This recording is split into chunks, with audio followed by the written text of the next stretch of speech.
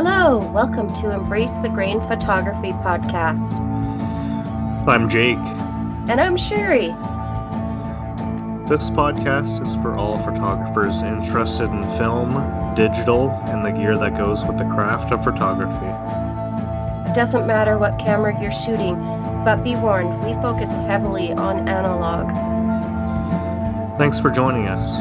We hope you enjoy the show.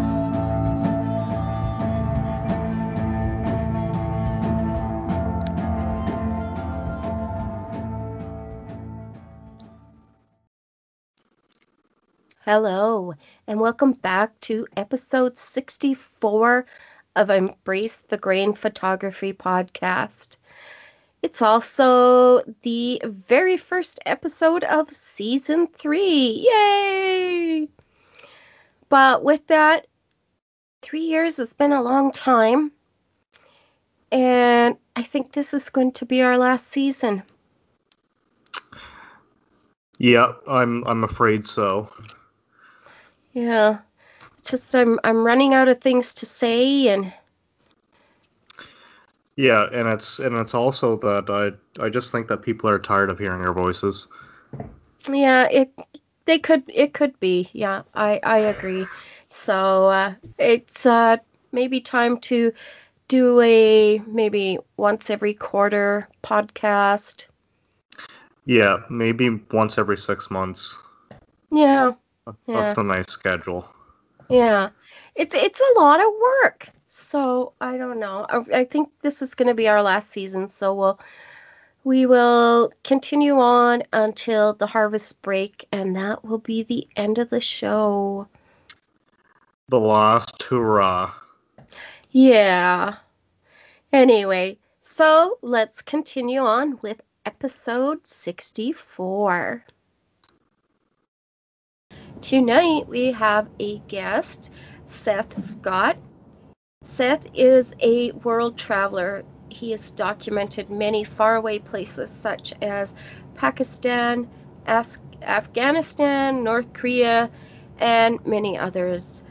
I'm sure I missed a few, judging from your Instagram feed. Seth, how are you tonight? Oh, I'm doing good. Just relaxing, enjoying the evening. Thanks for having me. Yeah, thanks for coming on. Thanks for joining us. So, Seth, I was just going to ask you to tell us a little bit about some of the places you've visited, and did you find it difficult traveling with both film and digital cameras, especially in the hotter areas? I've been traveling quite a bit through the Middle East. It's probably one of my favorite parts of the world. I've been to like Saudi Arabia, Iraq, Somalia, Kuwait, all throughout the region there, and I've always brought film and digital. I've never actually ran into a problem really relating with heat on my film cameras or anything involving that, but carrying both of them can be challenging sometimes. Because you kind of have to decide what you want to photograph with. Because some days I'll just go out strictly with my film camera, and some days I'll go out strictly with my digital. Usually I'll have a backpack with one or the other, and then I'll change depending on lighting conditions. Okay. Right. So, do you find, like when I went to Mexico and you go out of your motel room, did you have to let your camera acclimate to the heat? Depending where I am and where I'm staying, like when I was in the Sudan, my rooms don't have any air conditioning or anything like that, so usually I'm at the current temperature with the area I'm in most of the time. Usually I don't stay in any fancy hotels with air conditioning or anything like that. Yeah, you don't have to worry about the condensation coming back inside. Yeah. No, not really too much. It all depends where I am, and usually by the time I get to the area I want to shoot, it's my gear is all acclimatized already. No problems in that aspect. Well, fair enough. Okay. Yeah, so did you find any problems with your film in the heat? Like they always tell you don't leave it in the heat, don't leave it in the heat. But what was your take on that? Uh, Everybody says not to leave your film in any heat source or anything like that. Like a lot of the time, it's 40 degrees there, and my camera gear gets X-rayed. You know, no matter what, when you're in a conflict zone, your stuff gets X-rayed, and they don't care if it's going to ruin your film. No.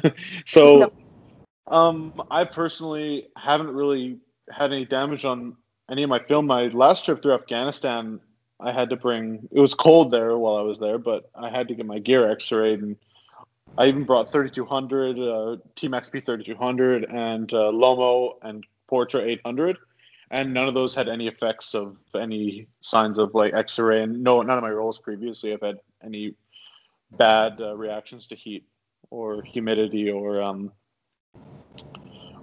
X-ray damage. Except I did spill some Hank moisturizer on a roll film once, and that got into my roll. Whoops. So that was your experimental film soup, right? Yeah, that's the experimental film soup. Okay. Jake? Yeah. I guess I've got to ask if you could travel anywhere in the world to go photograph, regardless of budget. Where would you go? You know, one of my favorite places I think I've ever photographed would be North Korea.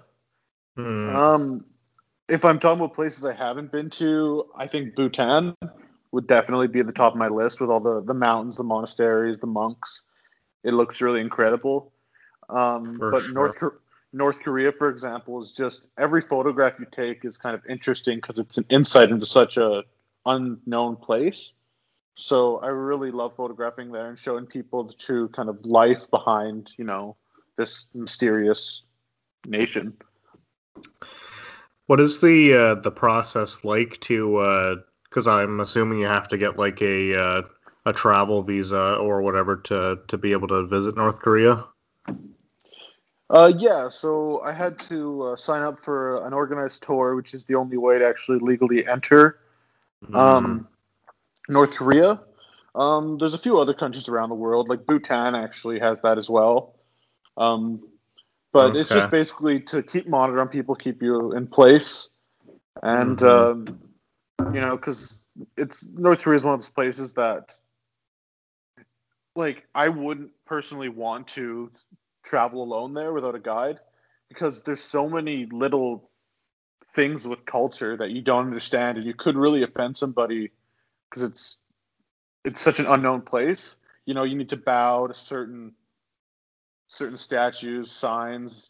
You can be disrespectful without even knowing it there. So it's a place you have to tread quite carefully, and a tour guide is quite essential for a place like that, in my opinion. Yeah, makes sense.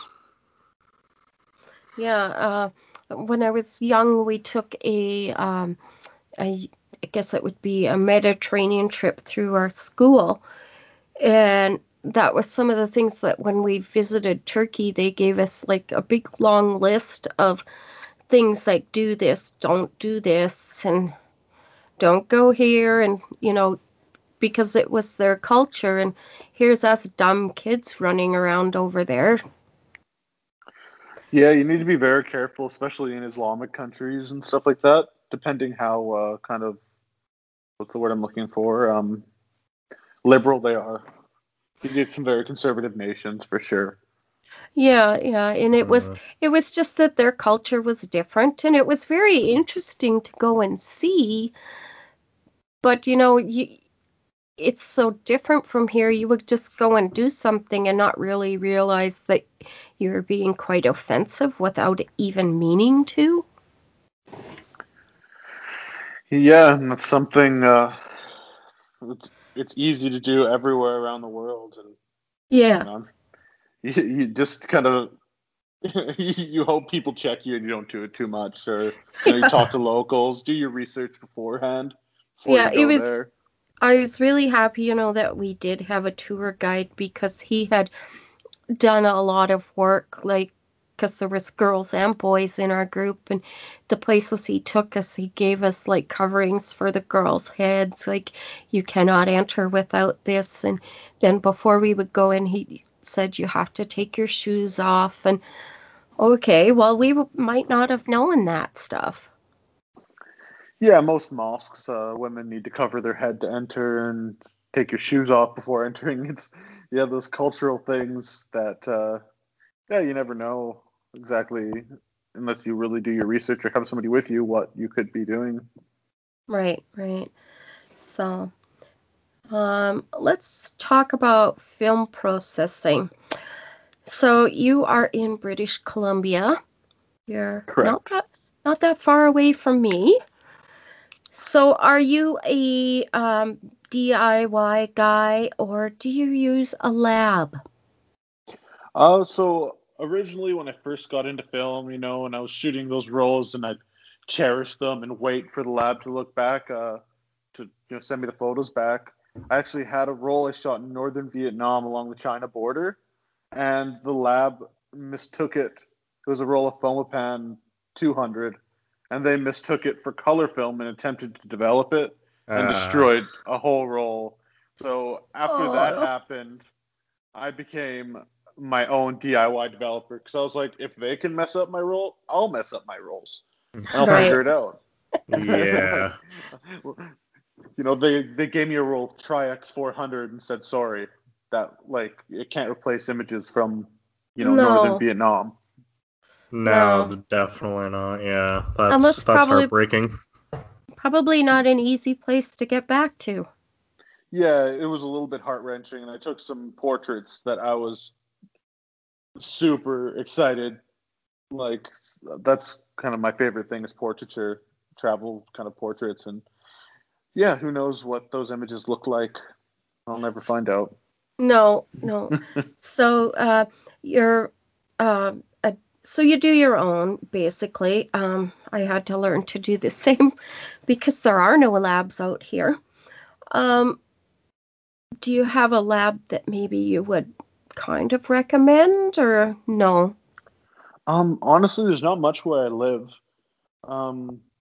There's a place called Prism in Victoria, and they're usually quite good, but they are the ones who messed up that roll. But I kind of have to thank them for giving me the drive to develop my own and everything. But it's a hard thing to find a good developing laboratory. They're dying, especially I'm in a smaller town, Vancouver Island. So I do most of mine and my friends now. You have no idea what smaller town is, I'm afraid. Yeah. So there is nothing out here. Yeah, I grew up in Saskatchewan. I grew up outside of a town called Chamberlain for a bit. It's where I finished high school. And yeah, there's 20 population or something like that. Okay, now you have an idea what small town is. Yeah, really. Now, I grew up in a small town, and I consider it a small town, but it's like 8,000 people. Yeah. Yeah. Main Street's 2 blocks long, and that's including with the school. So. But so Seth, do you shoot mainly color or black and white for your film photography?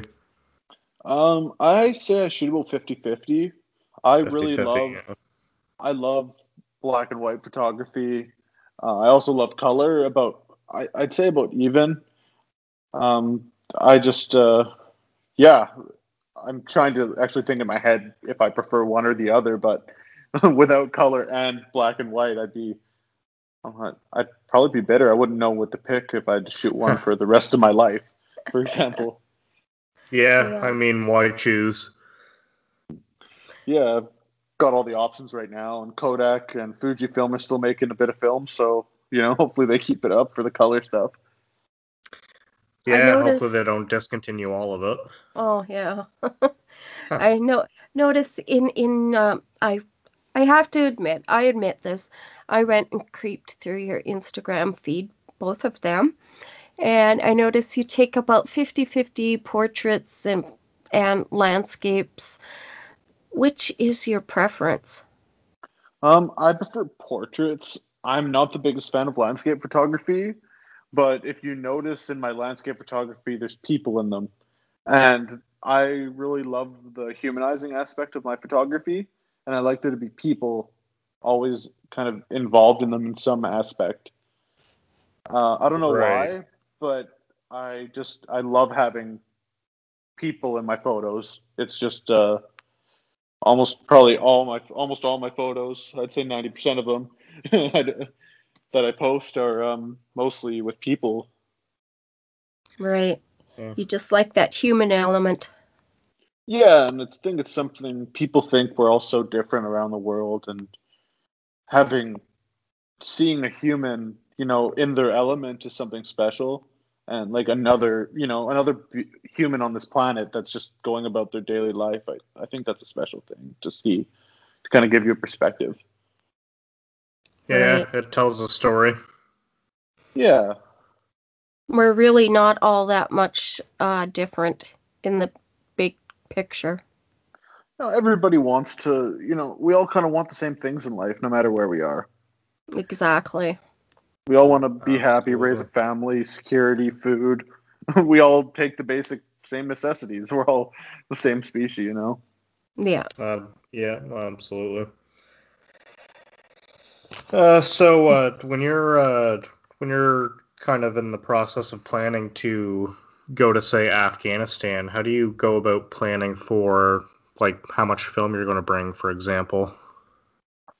Usually I'll judge kind of how long my trip's going to be. Sometimes my trips are open-ended where I don't know exactly. I just buy kind of a ticket there, and then like my trip to Afghanistan was very dependent on if I was going to go to Africa afterwards. So I brought a lot of extra film because my girlfriend, her family lives in Kenya.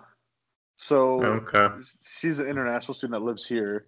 So after I was going to Afghanistan and Pakistan, I was going to go to Africa potentially, depending the COVID situation. COVID got worse, so I didn't bring any, didn't end up going to Africa, but I had lots of extra film. I like to shoot, I kind of plan for like 4 rolls a week, maybe 5 rolls a week, if I'm Okay. lucky. If I'm lucky to have that. Usually, I'll try to bring at least 30 rolls on a trip, though, 20 to 30 rolls of film.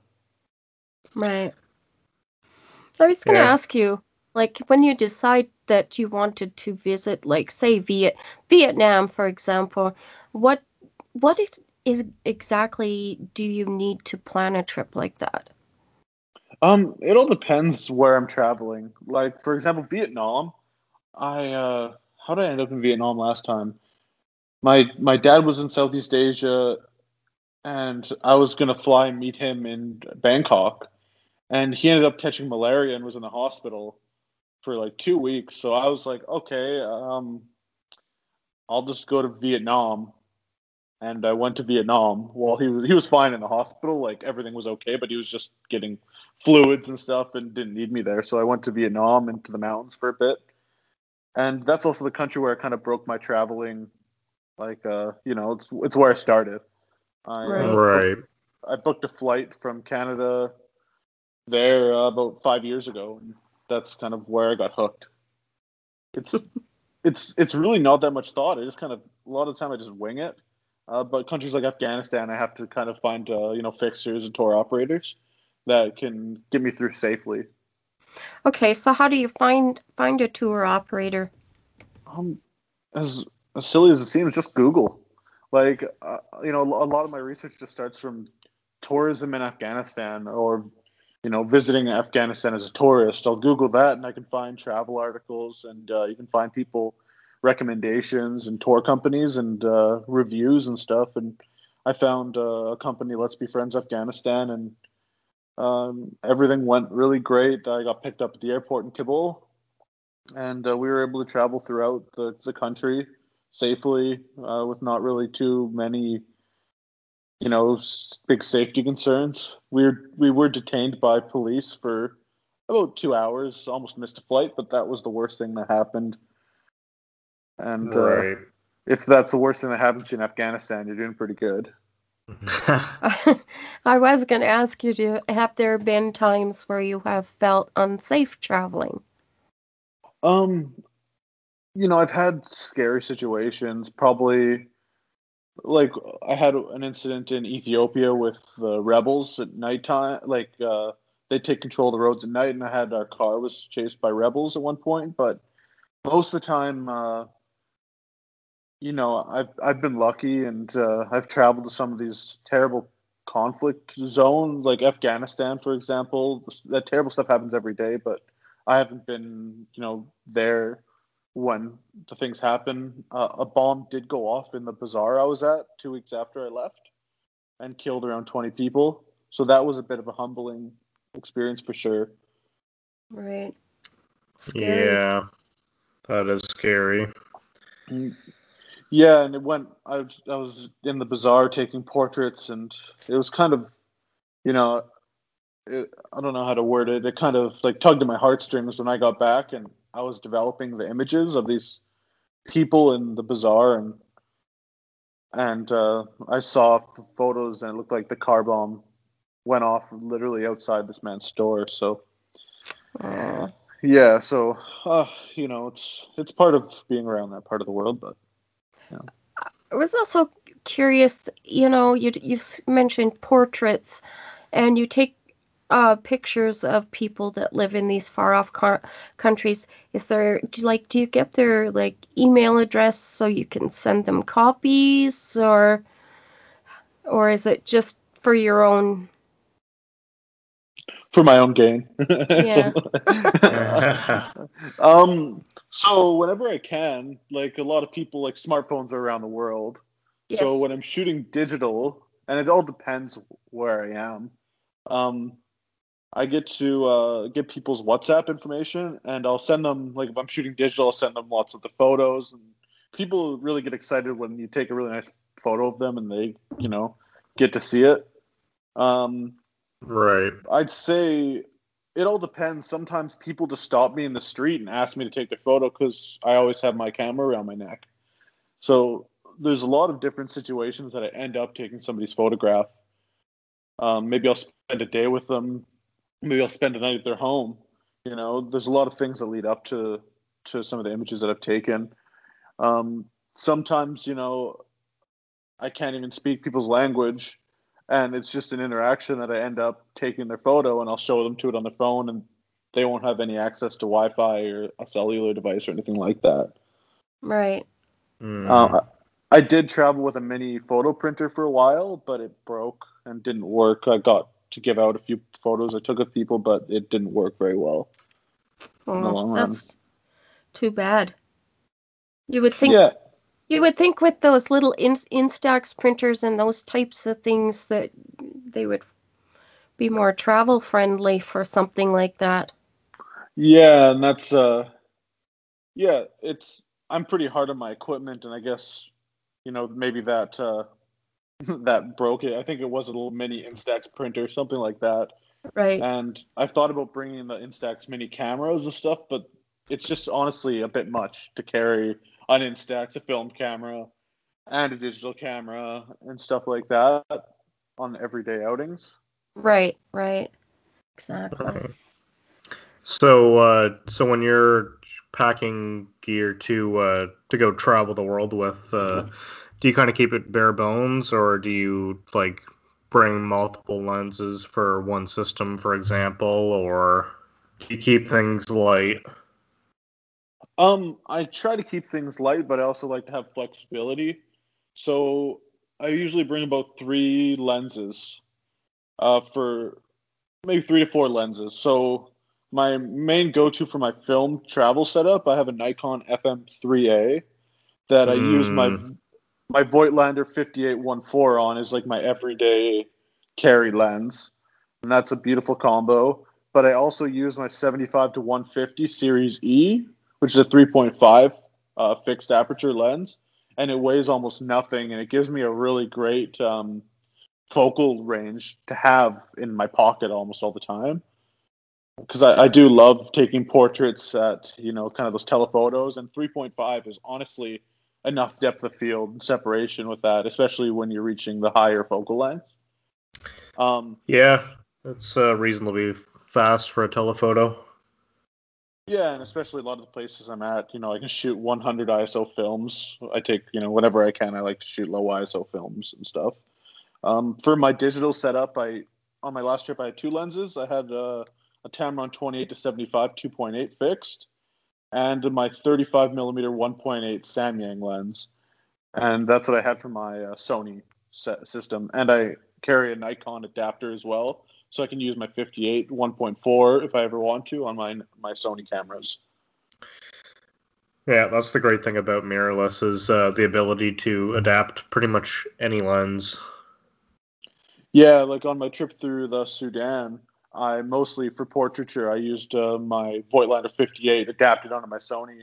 That was before I had my 24-72/8 or equivalency. Yeah. Yeah, that Voigtlander lens is a beautiful piece of glass. Yeah, and I got mine when it was pretty much brand new, so it's nice to see all like the war marks are mine. It's it's kind of cool. Right, yeah, you put your own mark on it. Yeah, and it's still optically perfect. Just the exterior is a bit. You saw my FM3A. I'm sure you can get it. Yeah, I mean, all that stuff is made to be used, so. Yeah, exactly. It's better than letting it, stay pristine but collect dust. Yeah, I like to use my stuff. I love getting out there and shooting. Right. Yeah, that's what it's all about. Mine is definitely not pristine. Yeah, all I care about most times is as long as it works. It can look however it wants, but if it works, then that's that's the goal.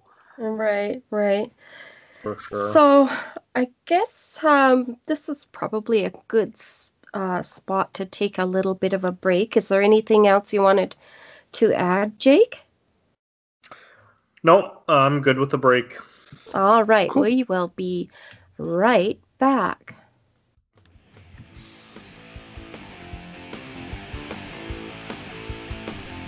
Hey everyone, I just wanted to remind you that we still have our Ko-Fi account open.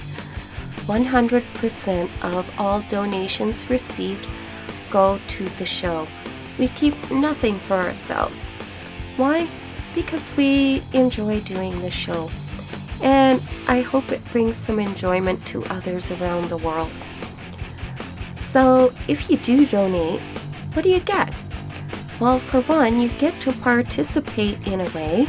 You get to choose a topic for the show and have it discussed on air.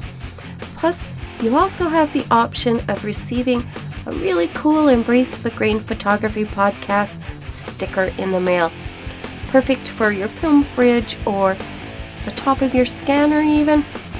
ao-fi.com/Embrace the Grain podcast.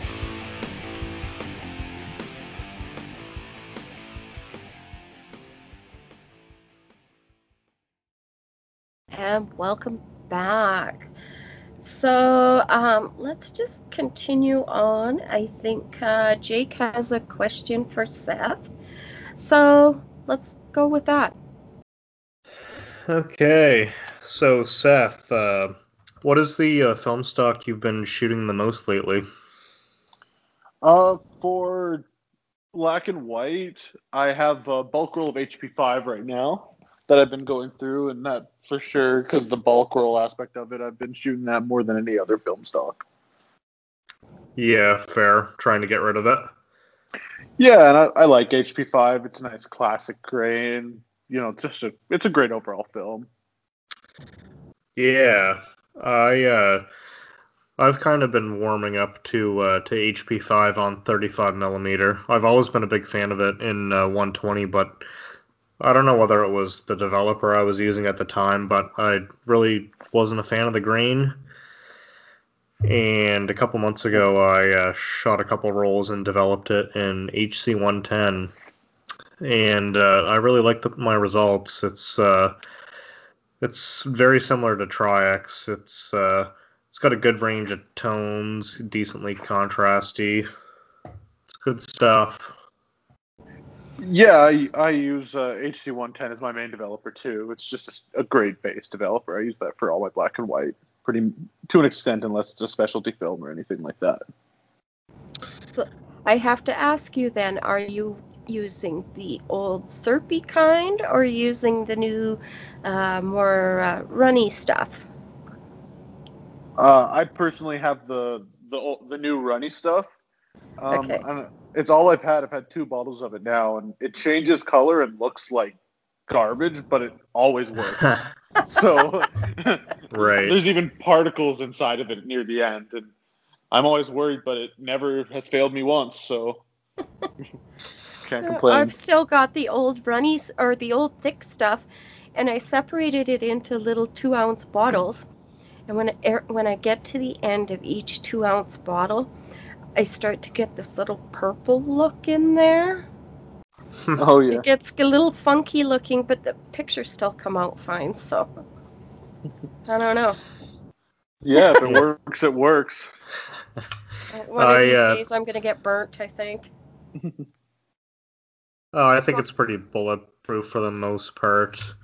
I'm down to the last little bit of my HC110. It's the new formula, and it has definitely darkened a couple shades, but I used it just the other day, and it works fine still.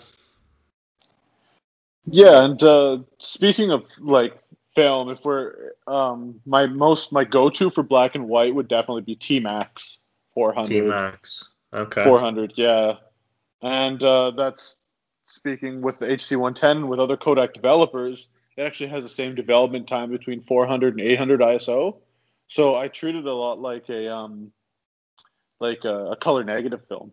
So I'll shoot it at, I could, changing my light conditions depending how it's going. Like when I'm traveling, if I go indoors, I can just set my camera to 800 and I can shoot half the roll of 4 or 8, and there's no adverse effects besides some a little bit more contrast and stuff like that, which I honestly really enjoy in my photos. Huh. Yeah, I honestly didn't know that about T-Max. That's pretty cool. I have done that with Kodak Gold 200. Yeah. Oh, yeah, like I'll do that with most of my color negatives. I'll shoot between, if it's really bright, I'll shoot, my 400 to 200, depending on stuff like that. But the only color negative film I found that works the black and white film, that I found that really works well with that is really the T-Max. And if you know any other ones that are like that for black and white, I would love to know that as well.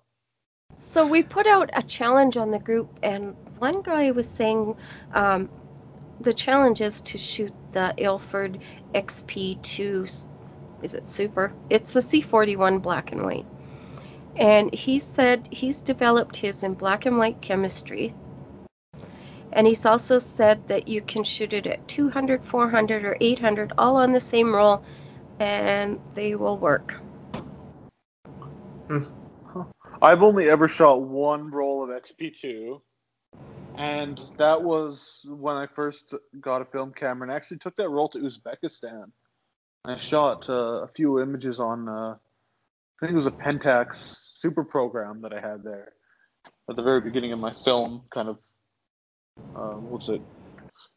start of my film photography, and I honestly have not tried it again, so I'd like to try it sometime for sure. Well, yeah. We'll have to add you to the group and you can join in. Yeah, for sure. That sounds great. Yeah. No, I've only shot a couple rolls of it myself, and they were both expired, and I thought the results were kind of meh. But, yeah, I've got 4 fresh rolls coming now, so I'll give it a good go. To be honest, me as well. My results, from what I recall, was just meh, so I've never actually reached out for it again. I've seen it on the shelves, but never been inclined to grab it.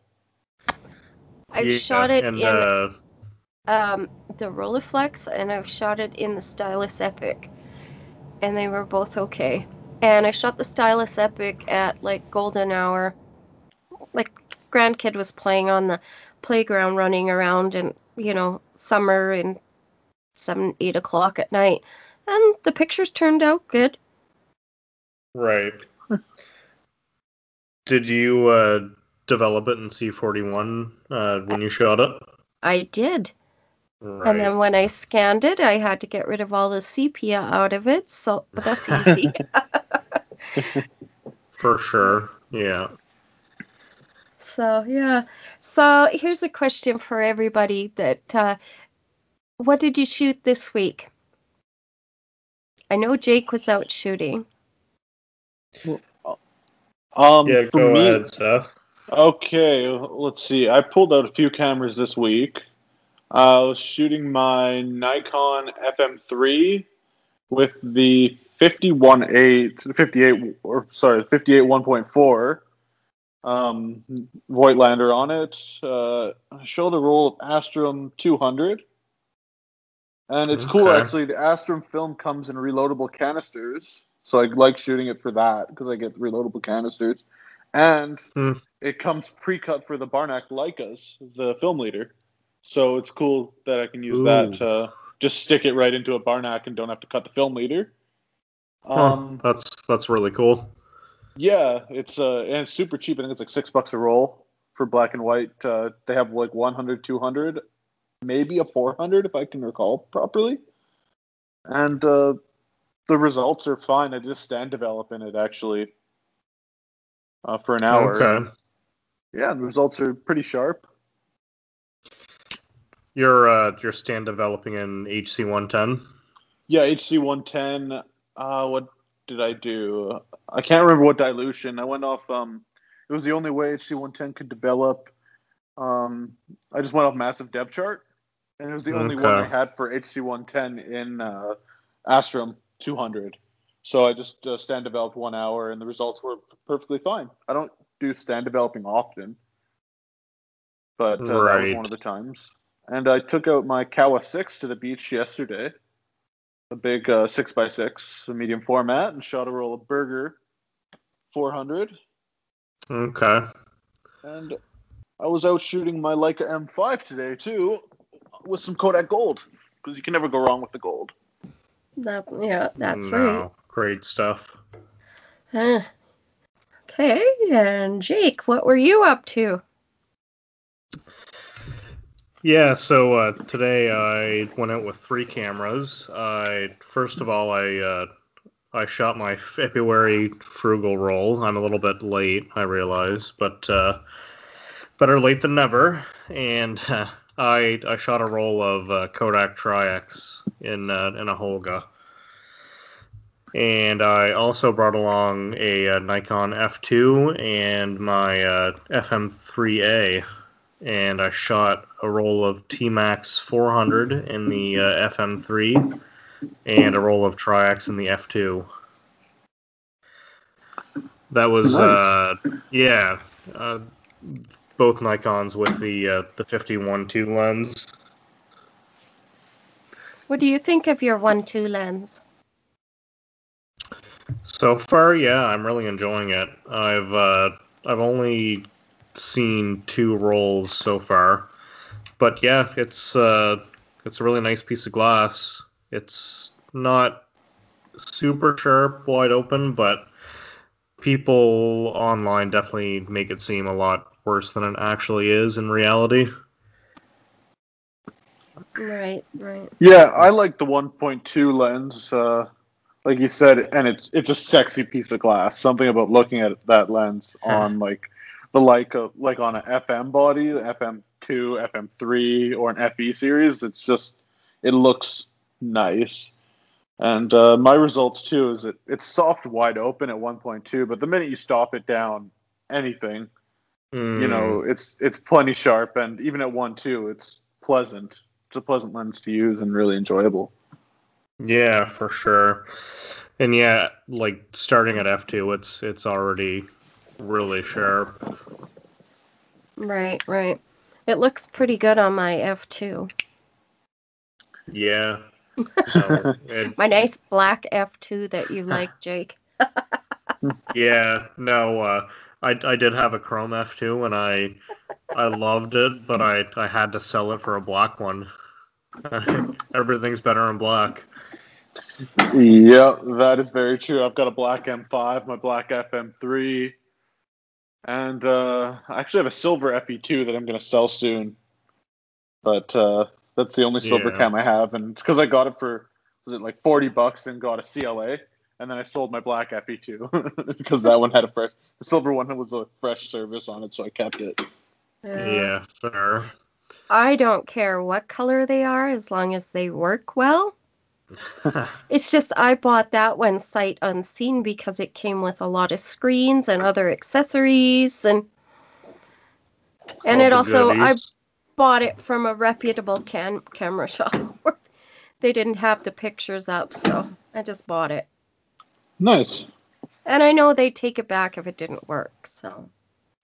Yeah, the F2 cameras. I've actually never shot an F2. I had an F, I had an F3, F4, but that's the only one of the only ones besides F5, F6 that I've never shot. And I've heard they're really, really nice to use. It's a nice camera. I don't like the metering system on it because it's hard to read.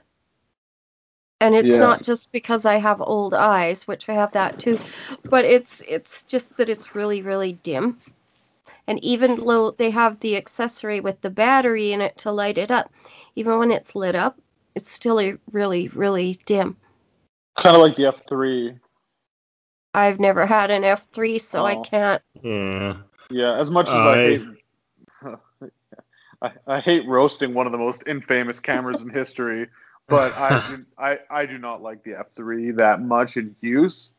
Like holding it and like handling it though, it's an amazing piece of machinery. But for some reason, the metering system, I can never see in aperture priority what my shutter speed is easily, and I find the light button annoying to push in, and I'm not sure. I could never get into it really. Yeah. Yeah. I'm a big fan of the F3 personally, but yeah, the tiny little LCD that's in the viewfinder that's displaying your shutter speed. Yeah, they definitely could have gone about that in a better way. Mm-hmm. Yeah, like the center weighted metering 80/20 is phenomenal in the F3, but like the FE series and the FM3, for example, I think is my favorite meter that I've ever used. I do like the FM2 meter when it comes down to like working in low light as it lights up. I found that Right. one pleasant, but in bright daylight too, Right. I found the FM2 could be a little bit annoying sometimes, but nothing compared to the F3, in my opinion. I have an F, an F2, an F5, and an F6. Oh wow! So I jealous of skipped the a couple. F6. I found a really good deal, and I had to wait a really long time to get that and sell my F100. Right. Yeah, but Yeah. don't look back when that's you. And it was a good thing when I bought it. It really eliminated most of my gas. Yeah, and F6, I Fair. imagine F6 will do that. Speaking Mm-hmm. of the F100, I actually just got one for my girlfriend for her birthday. She loves that camera. Oh, It's an nice. excellent camera. Yeah, probably one of the best autofocus Nikons ever made, I think. Mm-hmm. Besides the F6, really, and the F5, maybe. Yeah, I had an F100 before my F5, and in some ways the F100 is a better camera. I mean, the F5 is definitely built better. It doesn't have that plastic door hinge that's prone to failure like it is with the F100. Yeah. But the F100 is a lot closer to the digitals. It's got the LEDs on the focus indicator, which is really nice because on the F5 it shows your focus points, but it doesn't like light up in the viewfinder to tell you which focus point you're on. And that's one thing I genuinely love about using my girlfriend's F100. I steal it quite frequently, not going to lie. Fair. Because it's the only autofocus camera now in the house ever since I sold my F4. Right. Yeah, no, Yeah. it's a fantastic camera. I don't know I think if I'm going to use much autofocus, I'll stick to the El Cheapo Canon EOS system. Honestly, as much as I'm not a Canon guy, the Canon EOS film system just seems, for the price point, unbeatable. Especially Exactly. with the like, I like Nikon, but those lens options that they have that work flawlessly, and a majority of people shoot digital Canon, if I don't know, from my experience anyway. So it seems like a pretty seamless transition to film for the Canon shooters out there that are It digital only. Yeah, yeah, it does. For Today sure. I was out, went for a walk. It was nice out. Took my big old dog. She's this 100-pound Great Pyrenees, big ball of fluff, and attached her basically to the hand that was holding the camera and went out and had a walk and shot a roll of film. So it's like, okay, sit, Snoopy, sit, don't move. Hopefully, with Sunny, you can get those shutter speeds good. I don't know how well I'd do with the dog on my arm. It wasn't super sunny, but it was bright enough that, yeah, it should be okay. That's good. But otherwise, all week, I didn't get a chance to shoot much else. I got a few shots off on the Canon T70 that I bought for the Frugal Film project. Okay. But I haven't finished the test roll in it, so And I what better. is the Frugal Film Project, if you don't mind me asking? So the Frugal Film project is you have to have a $50 or less camera. That's $50 US. Camera and lens, anything you need to shoot. And you have to pick 6 rolls of black and white, all the same film, and 6 rolls of color, all the same film, and shoot for a year. Oh, wow. Okay. And you can change your cameras around Okay. if you want, So but 12 rolls of film, 6 in color, 6 black and white, and some cheapo cameras. yep, Yep. and see what you get. That sounds like a good time. Sounds like a lot of fun, actually. Yeah, not all that expensive. No, it's No, one. I, I exactly. do. I do miss the days when I was, like, oh, $100 is a lot for my film camera. I'm investing $100 into film. Those were the days. Yeah, $100 definitely gets you a lot less in 2021. Yeah. Yeah. Yeah. No. So finding a $50, even in US dollars with the exchange rate, finding a camera for under that is getting tougher every year. So we've been doing this for 3 years. This is our 3rd year. Okay. Yeah, I think it's Yeah. hard to even recommend a camera for that price to anybody. Like, all my recommendations now are going into the $300 range. It seems back in the day there were $100 options, and now Yeah. like an FE2 was what I would recommend before because they were cheap, but now the FE2s have skyrocketed, it seems, and now I recommend the FE because it's, if you can find one for a good price, they're incredible. But And that's exactly what I'm using for Frugal. I found one for $25 that was going in a dumpster. oh, there you go. And it Hmm. had the Financially. Series E lens on it. I'm not sold on the lens. I don't know Oh, if do I you have like the lens. the 51.8 Series E? Yeah. Oh, I took that lens on my F3 to Vietnam, and I got some really nice portraits with that and some nice photos. Now maybe it's the manual focus wearing mitts. Oh yeah, that'll do it. Ha. And maybe it'll be better during the summer. We'll go with that. Yeah, I mean that's not a very big lens, so I'm sure it's not great to use with gloves or mittens. Yeah, and Uh, that's also why I used it almost as a lens cap because the lens weighs nothing, right. and Yeah, you always just have a lens on. So it was great when I was riding my motorbike or anything, and you can just literally just stop and pull it up, and it doesn't weigh anything hanging down from your neck. Right. Right. for Well, sure. it's usually in my purse somewhere. Yeah. I pack it around with me, along with the kids' toys, and because I have my grandkids 5 days of the week, so There's a lot of Yeah. stuff you wouldn't expect in there. Film, camera, diapers, toys. All sorts shit, of goodies. I forgot my wallet. Everything but the wallet. Yeah. So, Seth, you also shoot digital. Do you want to have a chat about your digital gear? Sure. I shoot right now an A7R2. So older camera, but I don't need super fast autofocus, and it has the same sensor as the A7R3. So I've been looking at upgrading to the R3, but it's, with COVID and stuff going on, it's not an easy time to find a couple $1,000s laying around. Um, Fair. so I've been shooting the A7R2 with the 28 to 75 2.8 Tamron lens, which is a great budget option for the Sony system, and it's nice and sharp. It does have pretty heavy vignetting in the corners, but if you put the lens profile on in Lightroom, it helps. You can get a little bit trace of noise because it is like two stops of vignetting in some, like in the corners at some points.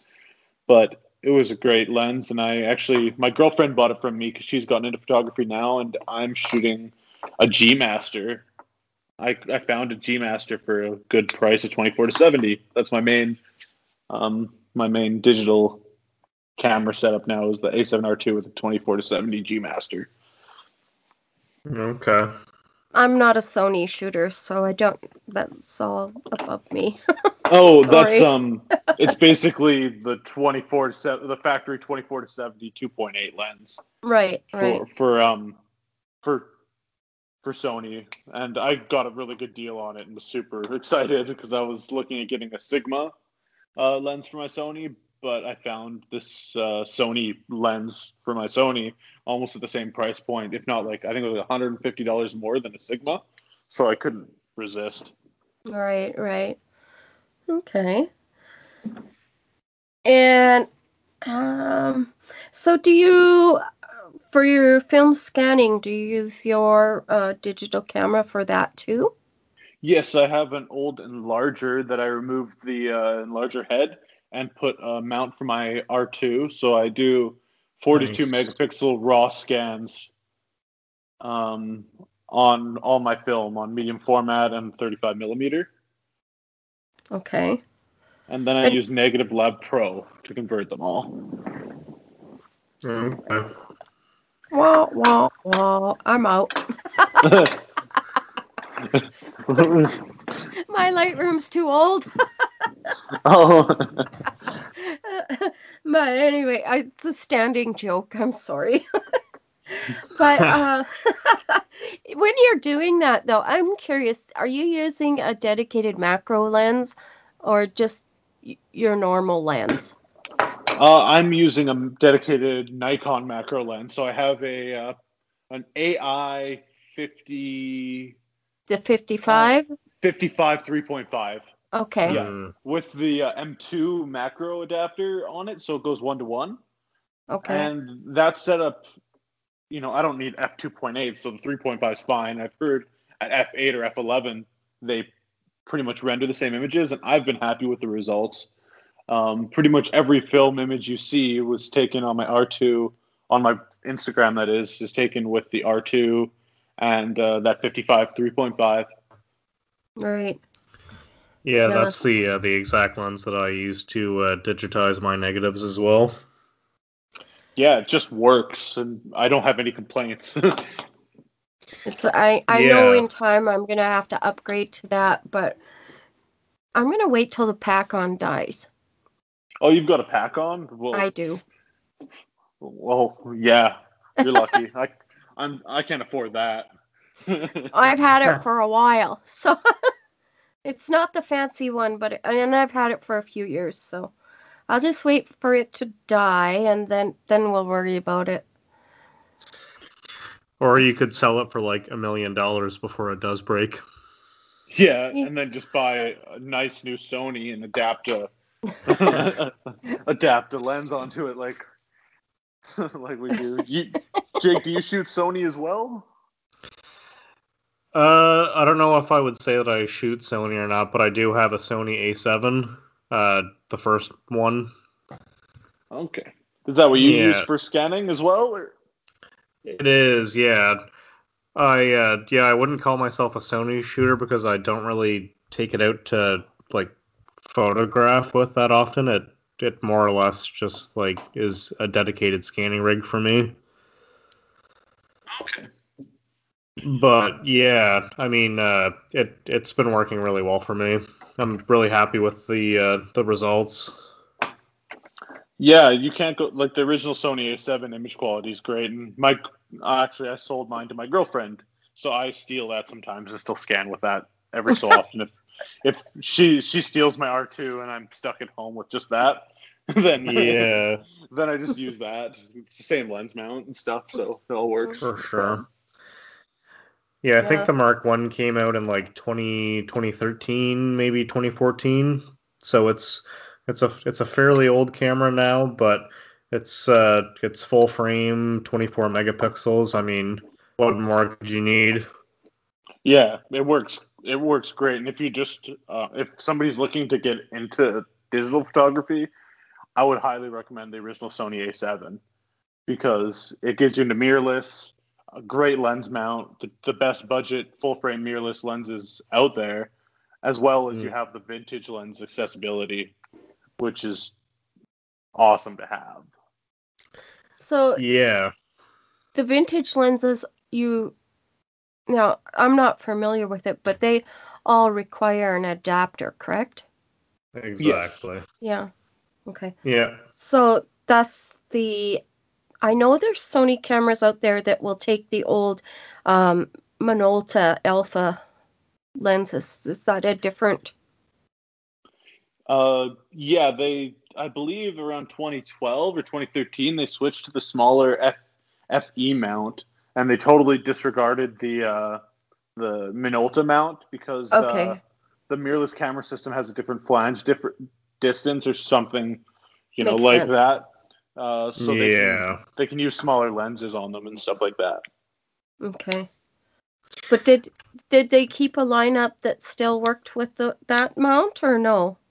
Um, I Do Don't you think know? so. I know they make an adapter, and I think they just released a new one that actually works. It's called the Sony A mount, and I think they released a new adapter so you can use some of the A mount lenses. Because Okay. some of the lenses that were released on that system, I believe, are pretty incredible, but I have never used any of them. But I've heard Okay. there's some great lenses out there for that system. Okay. I haven't used any of it either, no. Have you used any of the Carl Zeiss Sony glass, Seth? No, I haven't actually. No. I've used basically the Tamron 28 to 75, my Samyang 35 1.8. I had a 35 2.8 Samyang, and my G Master. And besides that, it's so expensive. I haven't been able to dive into any of it really. Yeah, that's fair. I don't have an autofocus lens for my Sony. I just use adapters. I have a Nikon F adapter, Leica M adapter. I've also got an LTM to M adapter, so I could use LTM glass on the Sony. And I've got an M42 adapter as well, but I guess I only have one lens for that now, the Helios. But yeah, I'm just doing manual focus with my Sony. And I was like that for the first probably like 8 months of owning Sony too. And yeah, like you can get by with manual focus lenses. It's a lot of fun and enjoyable shooting experience for sure. Yeah, for sure, and especially with the electronic viewfinder, it's very easy to focus, I find, and if you do have issue, you can always turn on focus peaking. Yeah, I've got my focus zoom and peaking on all the time whenever I have manual focus on. So I click a Yeah, button on the same. back of my view or on the back of my camera, and I can zoom in and see and make sure my images are tack sharp, and that doesn't fail me much unless I'm shooting action. But I don't shoot Yeah, too much action or moving subjects. No, and that focus magnifying is super handy for scanning as well. Yeah, that's what I use all the time too to make sure I can focus on the grain. When you double zoom in, I just focus it on Yeah. that grain and it works perfectly. Yep, It's that's the way you got to do it. it's a little bit hard sometimes when I'm shooting film that's really sharp though, because it's like, oh, is that you can't really see the grain too well. No, yeah, it's definitely much easier to focus on like an HP5 than it is like a T-Max 100. Yeah, exactly. Yeah, yeah, it helps to be able to see that grain. Right. Yeah. Right. Yeah. Well, I guess we had a few comments on our Facebook group, so I guess we should maybe get to them. Sounds Yeah. Okay, so the question was, or the comment, share your best or worst travel experience. So, good. okay.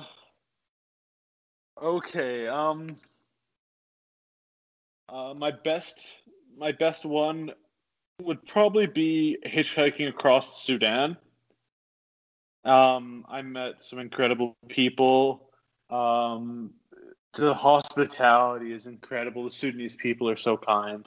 And honestly, I was a bit terrified going there, and I ended up being so comfortable. I just hitched rides on the back of pickup trucks and semis across the whole country. I've never felt safer.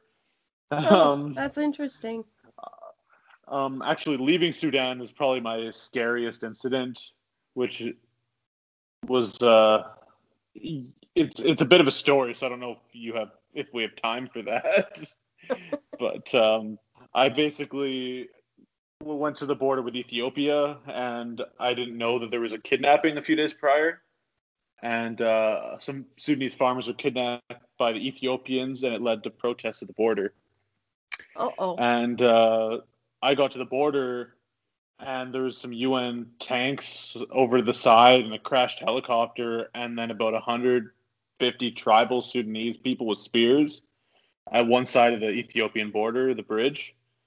Um, and the border guards didn't want to let me cross, but I finally they let me cross. And then a big semi truck drove in front of the bridge and closed it down and shut the whole bridge off. They just dropped a shipping container right in front of the road, so it completely closed the bridge down. And Wow. I was on the Ethiopian side, and a bunch of soldiers ran over, and I was scared I was going to witness some shooting. Oh no. But it went okay. But then I was stranded in a town. Ended up some guy trying to drop me off at a brothel, and then I had to escape. I'm trying to get out of this town, and I had to buy a private taxi. And then the rebels were controlling the road, so the military made me stay in this small town for the night. And it just turned into chaos. And finally, I made it to a nice town the next morning. But our car was chased by people with guns, and yeah, that's kind of the roundabout of what happened in my trip into Ethiopia. Yeah, sounds like things get Um, a little hairy. Yeah. yeah, yeah, it was stressful and I was exhausted, but I made it out and I didn't get hurt. I was just I got a SIM card as soon as I could and was messaging my friends and family like, I am in this district in Ethiopia if something goes wrong. Yeah, Letting everybody let know where people. I was. Yeah, good call. used all my data live streaming my location. But yeah, I made it out. And That's the That's the main main thing. thing. I've been yeah, that is the main thing. Um, yeah, and in Afghanistan, I was detained for a couple hours by the police and questioned our group, but everything was good with that. But yeah, that Sudan or Ethiopia took the cake for the scariest traveling incident with transport and rebels and stuff for sure. All Right. right. Jake, have you had any scary travel No. stories? Uh, No? Nothing that I can think of, honestly. I've been really fortunate. Everything's gone to plan. I did lose luggage one time, but I mean, you know, I wasn't getting held up at gunpoint or anything. So Yeah. Well, Air Canada sold the seat that I was sitting in twice, and my suitcase came home on a separate plane, but those are pretty minor. Actually, on my last trip to Afghanistan, my luggage was gone for 12 days of my trip. Oh no. Luckily, I had some shalwar kameez, traditional clothing made, and to keep low key, I dress as a local, so I didn't have to wear much clothes, but definitely got right. still a bit stinky a few days in. Yeah, it's tough traveling without luggage. Yeah, yeah. Well, this is when we got home, so we just had to sit there and wait for them to find it, and then it'll be here in 3 hours, or we'll send it to you. And I thought, I'll wait the 3 hours.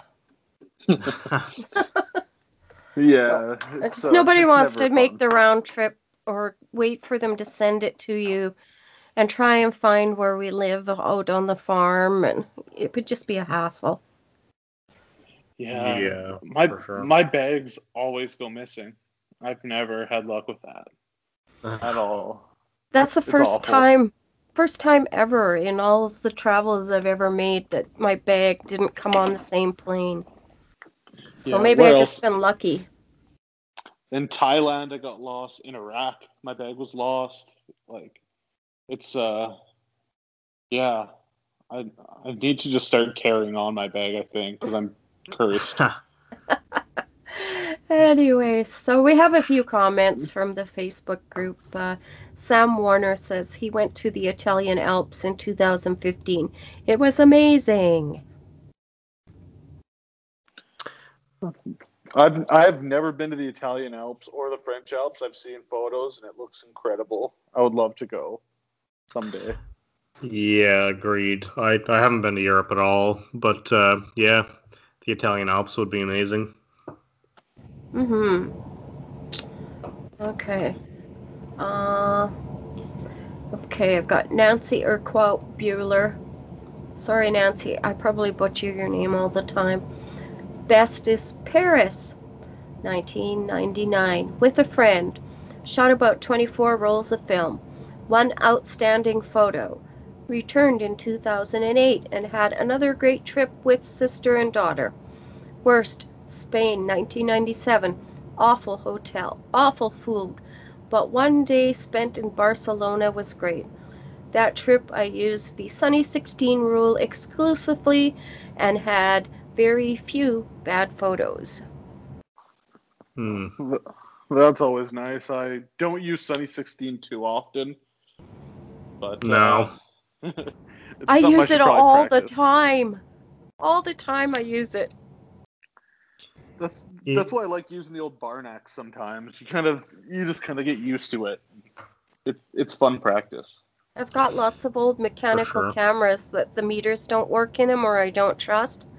So it's Sunny 16 or sometimes it's Sunny 11 or Yeah, Yeah. I tend to carry a handheld meter with me when I'm shooting most of the time, but I guess the last time I probably really would have done Sunny 16 like for an extended period of time was probably like 2017. I went to Cuba with my Leica M3, and obviously no meter in that camera, and I didn't bring a meter with me. So I also used Sunny 16, and like Nancy, I had very few bad photos. It's mm-hmm. amazing how much flexibility, like color negative film, for example, you can get.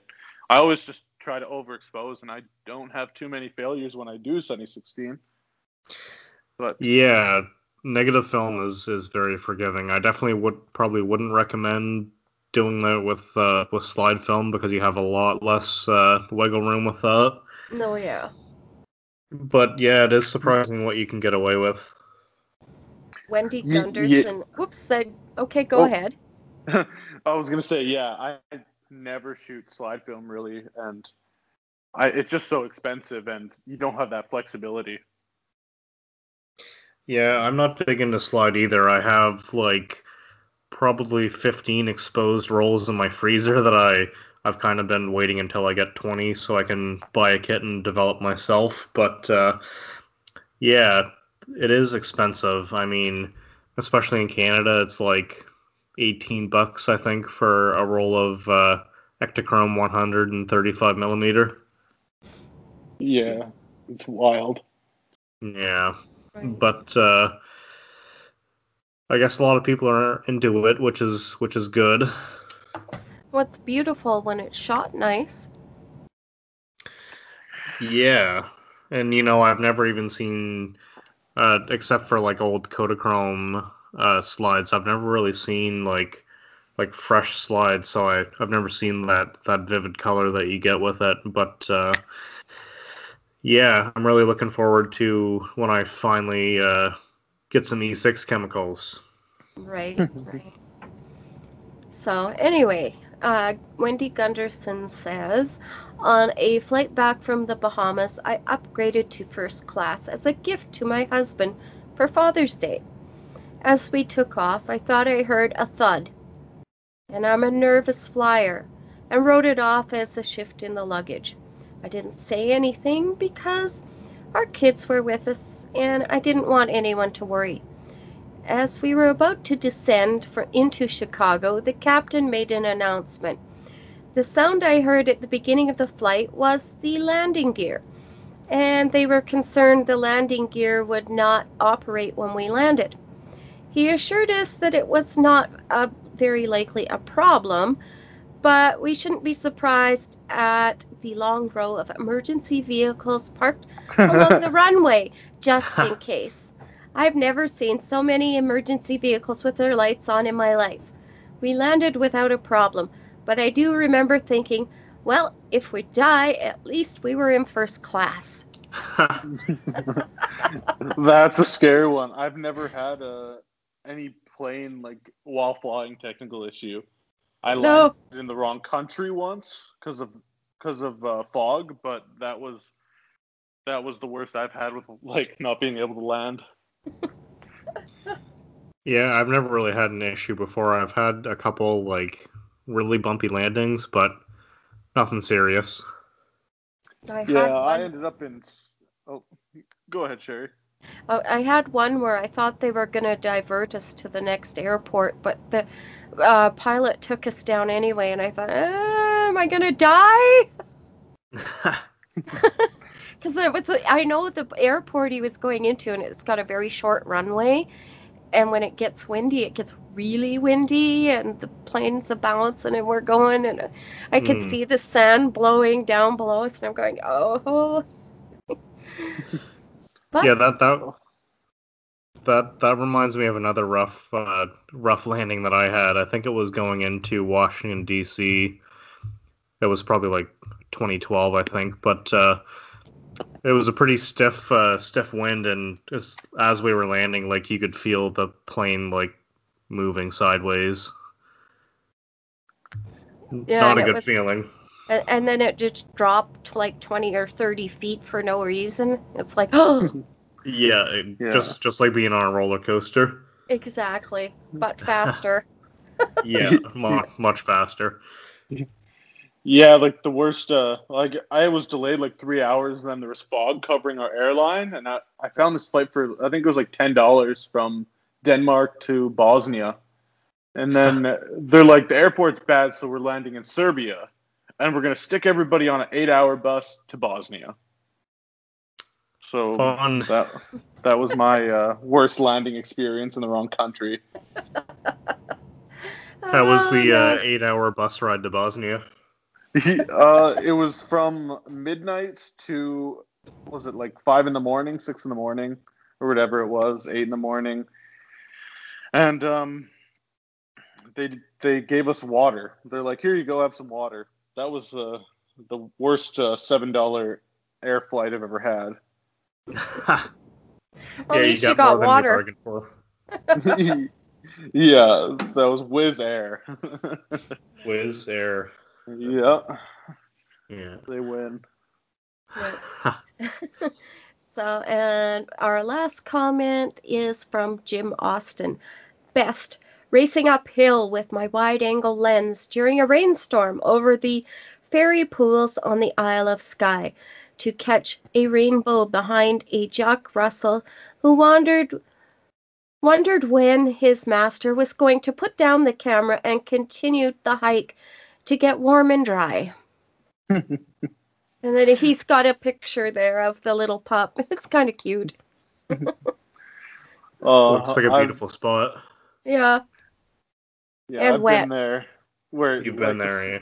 somebody with you though, and you're no, I haven't been to where he is, but like you're like, I want to get this photo, and there's like usually I don't have a dog, so it's usually my girlfriend staring at me like, can we go? And I'm like, oh, I just want to wait for the sheep to jump the fence, and the sheep never jumps the fence, and it's been 20 minutes. And It's like today. Yeah, time to go. Sit, Snoopy, sit. Wait, well, I will do this. Just sit still. Don't wiggle the camera. It's one other time my husband and I went out and did some storm chasing. And we were getting close to this big black cloud and the wind's whipping and it's starting to rain. And I unroll the window and stand up on the passenger seat and I'm hanging out the window taking pictures and he's yelling, "Get back in here!" And then we find out later that big black cloud had a tornado in it. It's like, okay. Welcome to Alberta, eh? Yeah. It's crazy. Get back in here. Why? It looks good. And the pictures were good. Then it was worth it. Yeah. Yeah, exactly. It's not like I'm going to fall out. Oh, jeez. Hope not. Oh, well. Anyway, so that probably about covers up all the comments out of Facebook. And we've had an excellent chat tonight. Thanks for coming on, Seth. I think it's probably getting time to wrap up. Yeah, I gotta go make dinner. Thanks for having me, guys. Poor Jake, it's bedtime for him. Yeah, at least I have tomorrow off, so it's not so bad. There you go. Yeah. But, So I guess we should do our socials. You bet. Sounds good. Yeah, go ahead, Seth. Socials, like the information for our online? Your social media, yeah, like your Instagram. For sure. So I have 2 accounts on Instagram. One's my film only. It's at World in Film. Just how it sounds, World in Film. And then my main account, where you see all my travel footage and all that, is Seth C. Scotty. So that's my first name, Seth. My middle initials in C, and my last name Scott with a Y at the end. That's where you'll find all my images at for most of my travels and digital and film in there. Okay. Do you have any websites or anything like that to include? I don't have any websites right now. I'm working on creating a website, actually. Awesome. Alrighty. Okay. And Jake? Yeah, you can find me on Instagram at Jake Rose Photo, or you can find me in the Embrace the Grain Film Photography Podcast Facebook group. And you can find me at Rule Route 1 Film, and 1 is ONE. Or you can find me at the Frugal Film Project 21 Facebook group. And I guess that is all for this week. Everybody, awesome. Everybody stay positive and embrace the grain. Bye for now. And I won't say see you next week like I have been because it's every 2 weeks. So see you in a couple weeks. Bye. See you later. We'll see you guys. Bye-bye. Well, if you made it this far. April Fools. Have a great one. Bye.